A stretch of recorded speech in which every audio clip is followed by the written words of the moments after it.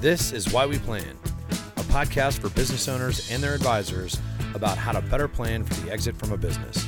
Join us each episode as we discuss different elements of exit planning, including real-life stories, challenges, and opportunities of owners and their advisors. Welcome, everyone. My name is John Brown. I'm the founder of BEI. We train business advisors like you to help their business owners leave their businesses in style.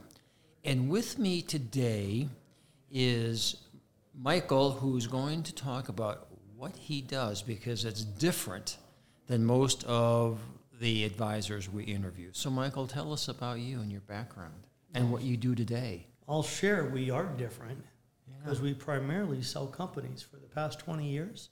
We've engaged in business sales, everything from the $200,000 sale to I have a $40 million sale closing this week. But we've always been geared toward that third-party sale. And most of the time, it's a function of our clients, whether it be their attorneys, accountants, maybe just their spouses, saying, you need to sell the company, you need less risk, less headache, let's take our chips off the table, and we want to retire. You said retire in style. You're the master of the industry. I'm going to say retire on your terms, because sometimes we find for that entrepreneur, their goal isn't to go and lay on the beach or to go and play golf. Right. They want to continue to be active. It's hardwired into their DNA that they're problem solvers by nature. Yeah, so when we talk about exit planning, we talk about leaving your business in style. But I know what you're going to talk about. That doesn't mean selling your business off. Of course. You just don't want to have to go to work anymore. And advisors in general, to your point, they assume the owner needs to sell his or her entire interest and do something else. And a lot of owners want to do that, but not all of them. And most of them don't know the options that they have, so that's what I need you to talk about. It's a perfect segue because I know there's a saying that's age-old. When all you have is a hammer, everything looks like a nail. Yeah. So in our industry, sellers would come to us, and I'm not going to say for the last 20 years, for the past, let's say, 12 to 13 years, whatever their issue was, we had a solution. You need to sell your company. And then once we realized these owners weren't as satisfied with their sale, it wasn't A, filling their financial gap, or B, fulfilling their long-term need and giving them the passion and excitement that they wanted post-sale. And then once we started to work with organizations and learn, frankly, from organizations like yours, we look at the plans like the ESOPs, the majority-minority recapitalizations. A private equity sale could still be a sale, but you could have a significant amount of rollover equity where you're still participating, whether in a control or non-control position. But the beauty of it is you're doing it on somebody else's dime. They have that bench. Usually, we'll use that stereotype of the newly minted MBAs that want to work 60 hours a week and have the passion and enthusiasm. And they could help take the companies to that next level, maybe achieve all those accomplishments that you weren't initially able to. And again, somebody else's dime with their bandwidth, with their connections, and with their, if it's private equity, their other portfolio companies, where the owner can achieve something they might not have ever been able to accomplish on their own. Right. But it's only through the proper planning and techniques that organizations like yours train folks in. So those owners, we call it getting a second bite of the apple. They keep 20% of the equity, whatever, have somebody else grow the value. They already have financial security from the first sale, and the stress is gone. What a better solution than get rid of the stress, have somebody do everything you hate, and you could figure out what did you most enjoy when you launched the company, and maybe how can you refocus on that. But you already know the path to take it to the next level. You could still follow that path, but have somebody else alongside you to do it. So two things. That's great. One, what size company do you need to be as an owner to do what you're describing? And secondly, what does your company do to facilitate that? First, we'll always say you need at least $1 million. Really, you should have $2 million in EBITDA. There's a little give and take there. But you need to be sizable enough that private equity or a recap company is going to be interested in you because they need enough bang for their buck to make the juice worth the squeeze, so to speak. There are things you could do with smaller companies. We've assembled companies together to get them high enough and then do this, but it'd be better if you're larger. We stick in the sandbox that's under $20 million in enterprise value, and the reason is the larger ones already have their financial advisors in-house, their in-house counsel.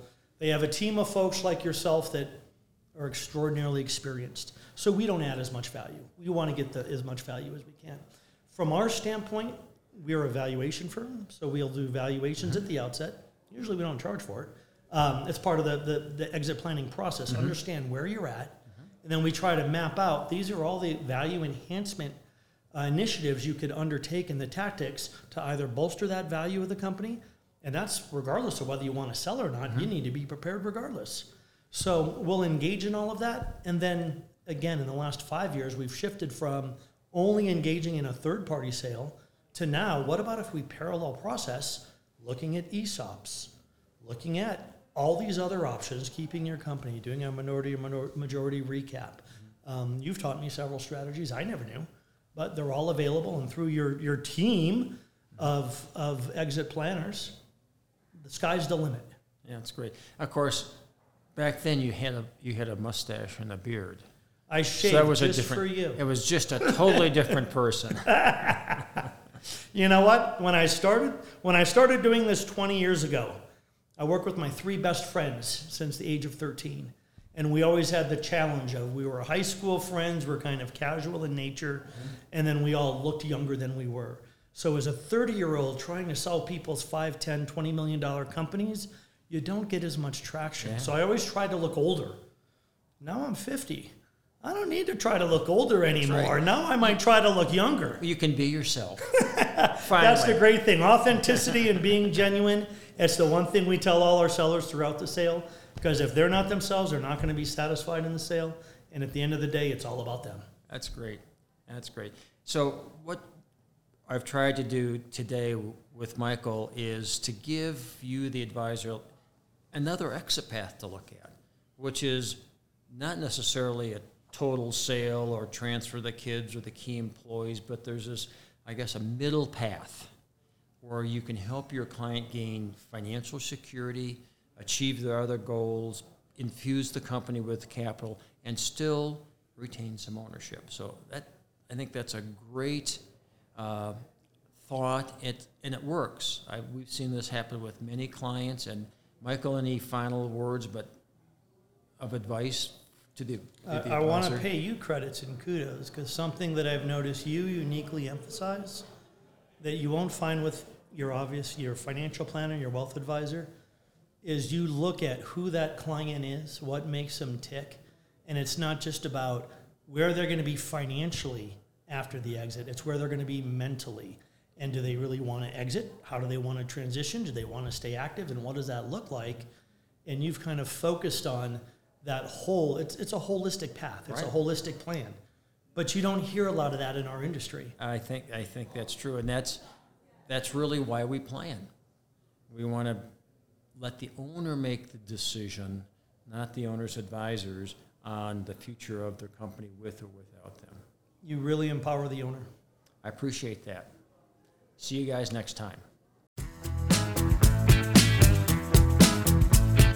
Thanks for joining us.